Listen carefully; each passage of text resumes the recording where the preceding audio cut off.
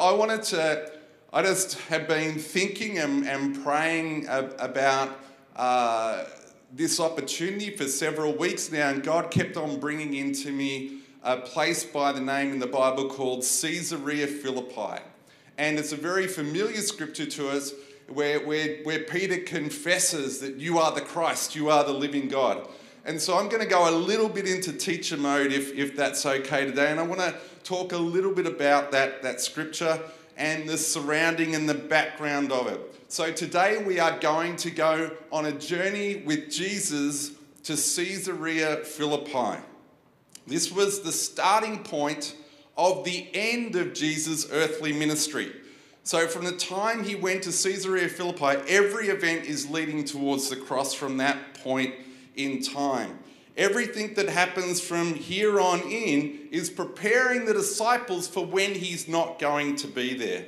So Jesus has spent 3 years of his time preparing them to be ready for this moment. He was preaching to them, he was teaching, he was performing miracles, he was helping them overcome problems that they had seen.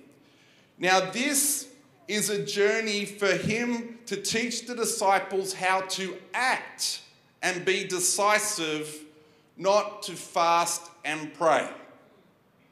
There's times when Jesus separated them away and he took them away and they fasted and prayed and did that many times even before the cross. But at this moment, he's actually teaching them how to be decisive, how to make a decision amongst the chaos of what their life would be. We think our life is chaos. Read the book of Acts to see what the apostles went through in their life when Jesus was no longer with them. But before on the journey up, he just heals a blind man, feeds 4,000 people, and warns them of the teaching of the Pharisees and the Sadducees. It's like a review of what they need to see. Jesus is healing, Jesus is feeding, Jesus is teaching. So Jesus takes the disciples and travelled further north or further in any direction than they had ever travelled before. Jesus travels to the largest spiritual battleground in the whole of the nation of Israel.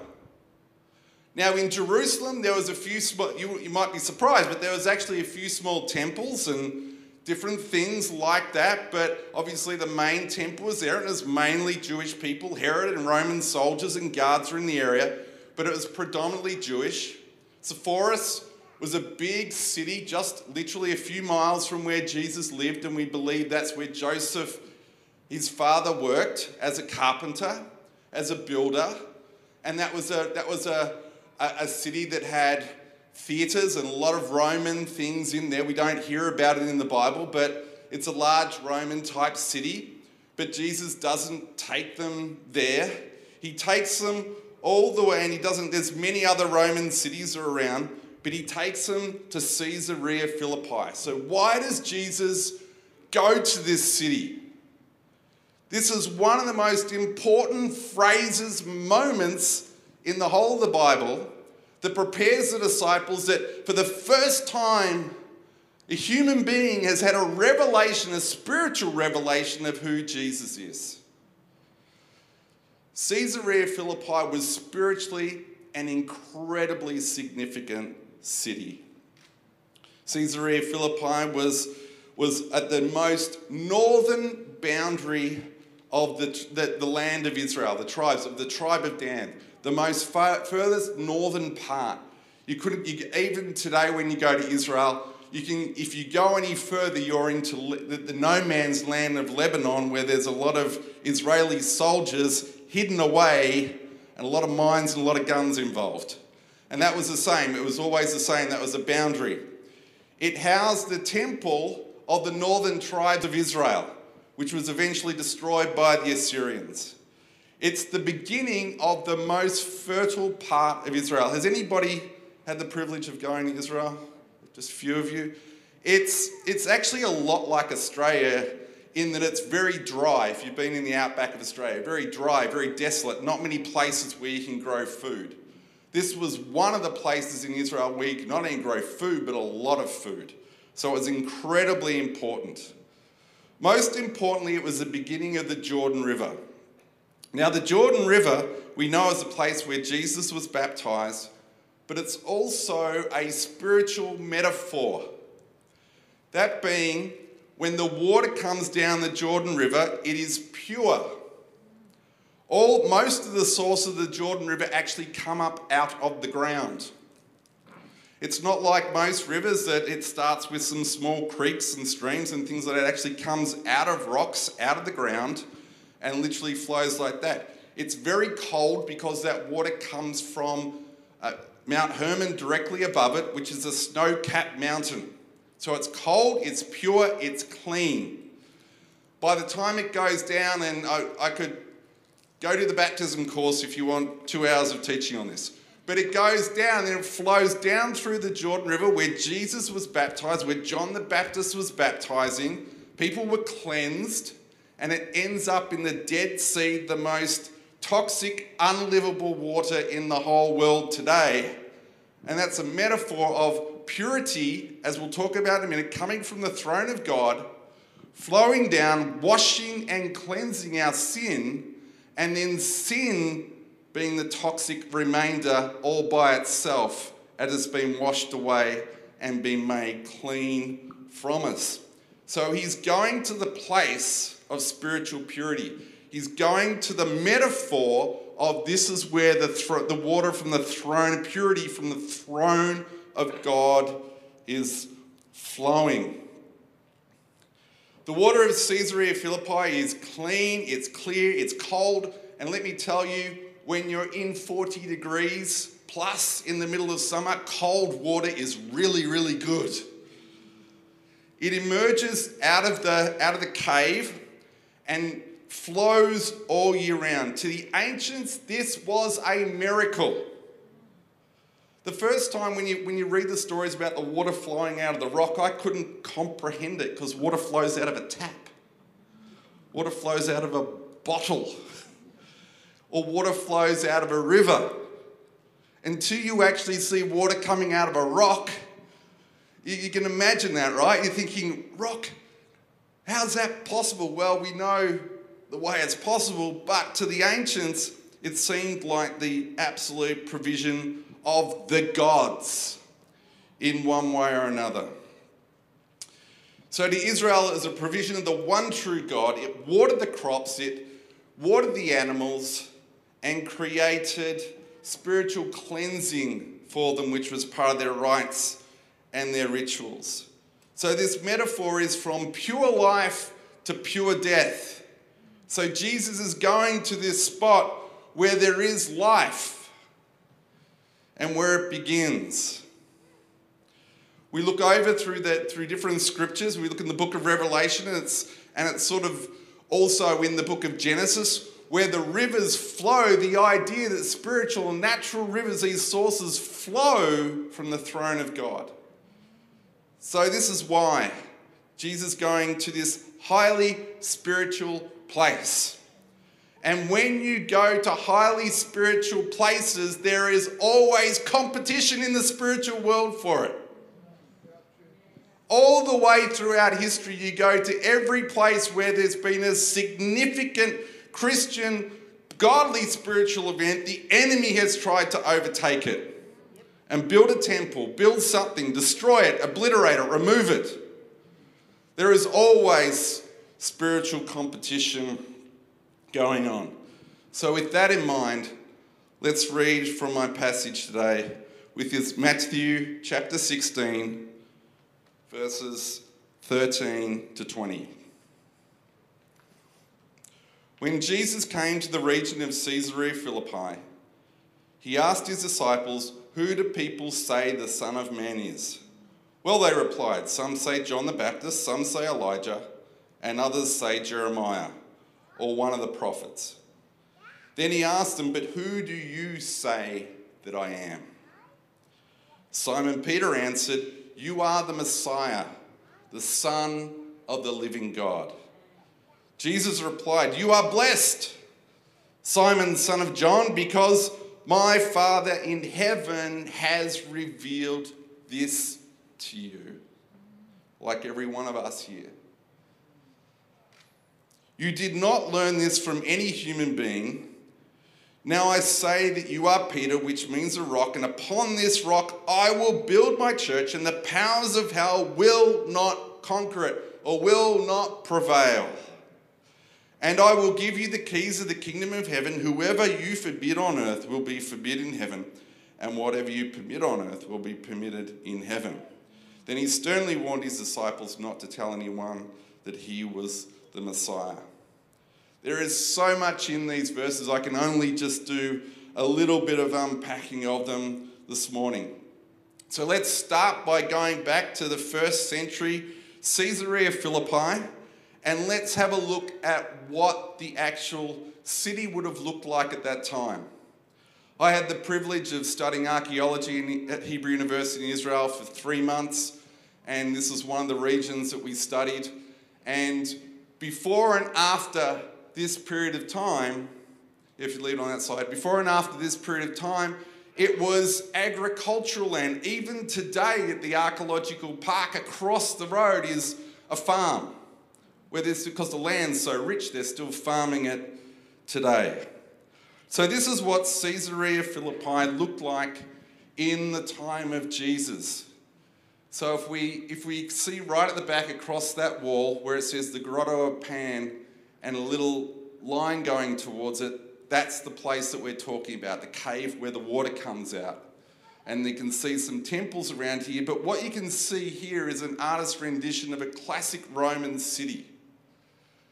This place of itself has never ever had a large city before or after this period in history, because it doesn't warrant having a large city.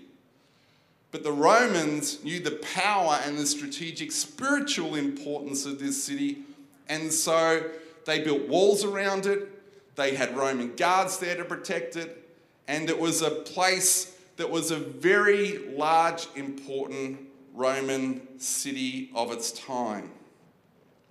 Now on this map, we see the grotto, as I said, the Grotto of Pan is where the fresh water supply comes from.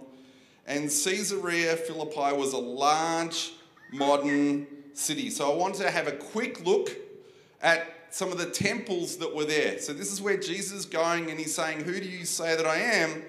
What's the environment? So let's go to the next slide. The first temple is the Temple of Augustus.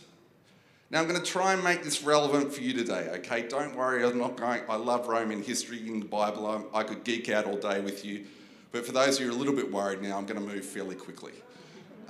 Temple of Augustus. This was the Romans had declared themselves to be gods, the emperors, declared themselves to be a god, and then required the guys after them to build temples for them. Does this sound like anyone today? The government. They declare themselves to be God. They declare themselves to be the most important thing. And you know that this is a spiritual thing because it's not an Australian thing, it's not an American thing, it's not a British thing. It's every government around the world convinces themselves that they are, now they have an important role, but that they are the most important thing. It's a spirit that's going on.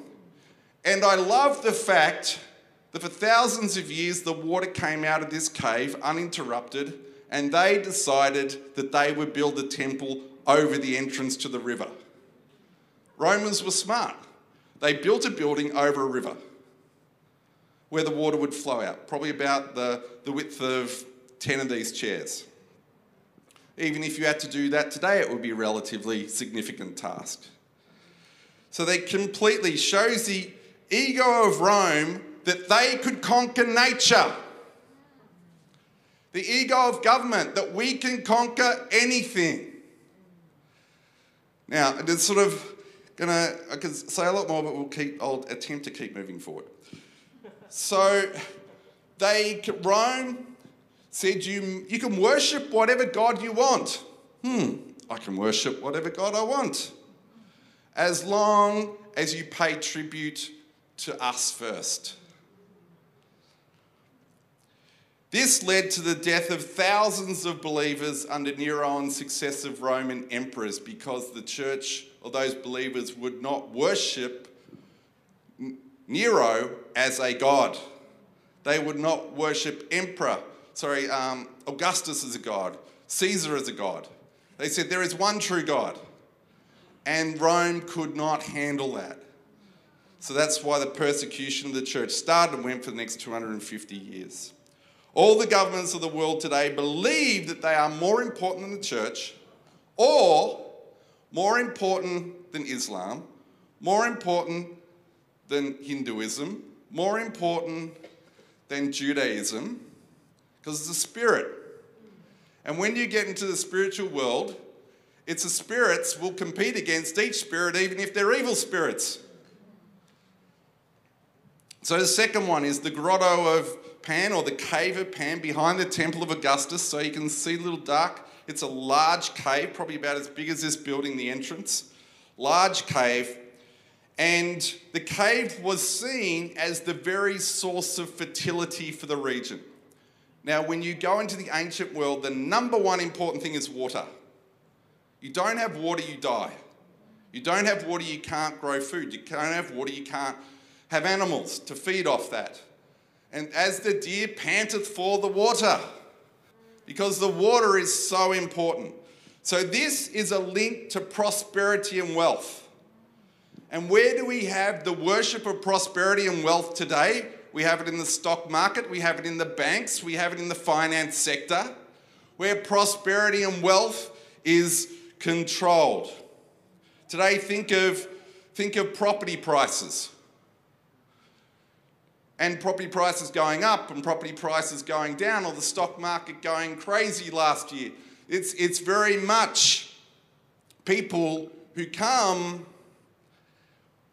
we use the word worship, they would use the word focus, undue attention. I've got superannuation. I try and do some investments, but I don't have undue attention to it, where it consumes all my time and energy and thought. So the next one is the Court of Pan. What I'm trying to do is to show you that each one of these is alive and well today. That's what I'm trying to show you. The Court of Pan and the nymphs. This was on the right, and Pan, and this is where the idea of the pan flute comes from, if you're familiar with that. Was often accompanied with nymphs, which were lower gods. Pan was a high god. These were lower gods. They were female. And they were lower gods, and the nymphs would care for the animals and the plants, and that was their job. And Pan and nymph together, and the nymphs together, were associated with sex, lust, seduction, music, and getting drunk. Sounds like a nightclub to me. And that was sort of the attention and focus of what was going on. And then we've got Zeus in the next temple, the temple of Zeus, the father of the gods, the king of the gods. And the one simple way that you can think of Zeus is a control freak. Zeus was the god who controlled every other god. So he was the god of control. The things that control our life that appear that we don't have control over. So the rainfalls in Queensland today, in the ancient world, they would go, what God have we upset that there's a flood, that there's a virus, that there's a bushfire? Things that appear to be out of their control. The interesting thing about this is that we think that we're in control today. The world and that spirit says to us phrases like, I control my destiny. I choose what sort of life I have. I vote for the type of government that I want. It's illusion of control, and the enemy wants to make us think that we can control our life in every single aspect. We have choices, but we don't control everything. And if we get into the illusion that we control everything, you want to talk about the epidemic of mental health? We've been sold the lie that we can control everything, and guess what? We've lived 2 years out of control. And it's literally doing people's heads in. The next one. So control is worshipping at the foot of Zeus. The next one, the court of Nemesis. This is my favourite one. If you like reality TV, Instagram, Facebook, TikTok, this is your world. Nemesis was the goddess of anger. Oh my goodness, the amount of abuse I get every morning on Facebook because we've got ads that go around the world saying you can study for free. I get abuse every morning from Christians, non-Christians, people who don't like the guy's haircut, his t-shirt, people's hands. It really is the world of anger in social media. Revenge for evil deeds, undeserved good fortune. I grew up Catholic. Anybody else here grew up Catholic? You will know in the Catholic mindset, particularly amongst my Italian friends, if anything good happens, you don't tell anyone because God will take it away from you. Anybody heard that? It's a very Catholic idea. It's the goddess Nemesis. You don't tell anybody about your good fortune because Nemesis will come and take it away from you. Will come and get this thing from you. Have you ever looked at a person and said, that's not fair, I serve God, how come they've got that, I've been praying for it, don't have it? Okay, not willing to put our hands up for that one. That's in the realm of Nemesis. That spirit that gets into our soul, that upsets us. And I've said it.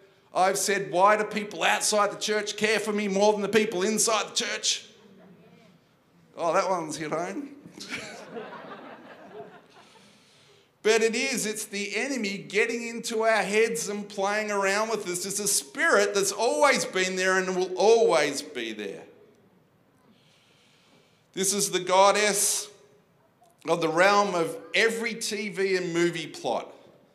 When you look at them, basically the essence is hatred, revenge. You have something and I'm going to take it because you didn't deserve it. I'm more deserving.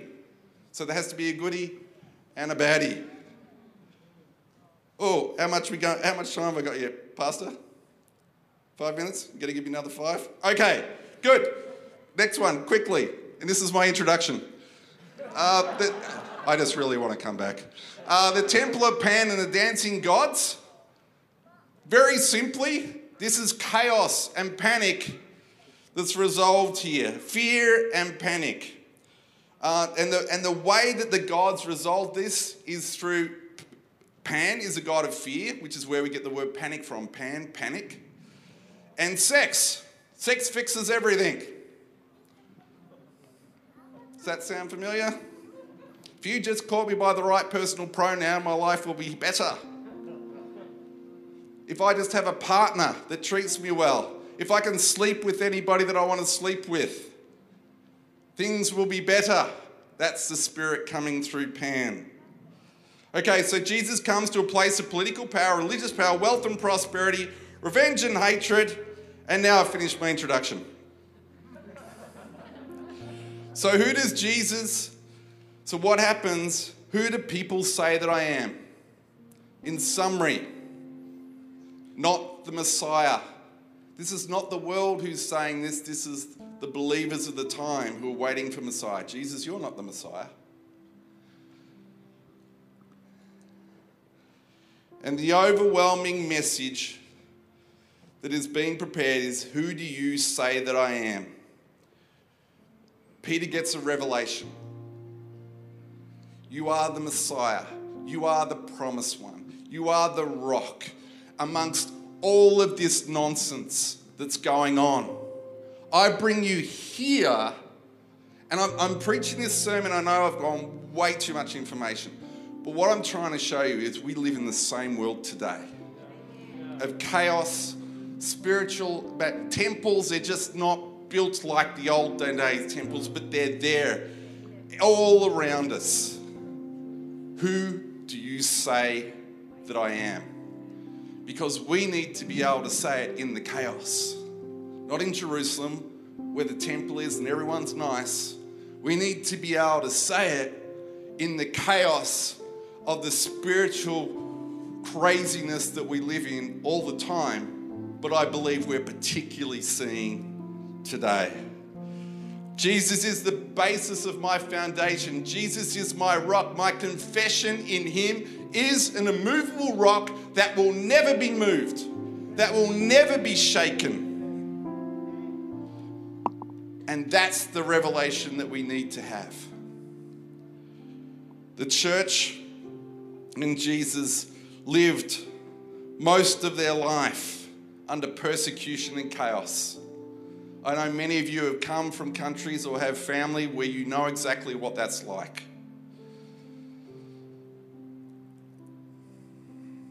Jesus said, "Upon this rock I will build my church, and the powers of hell will not conquer it."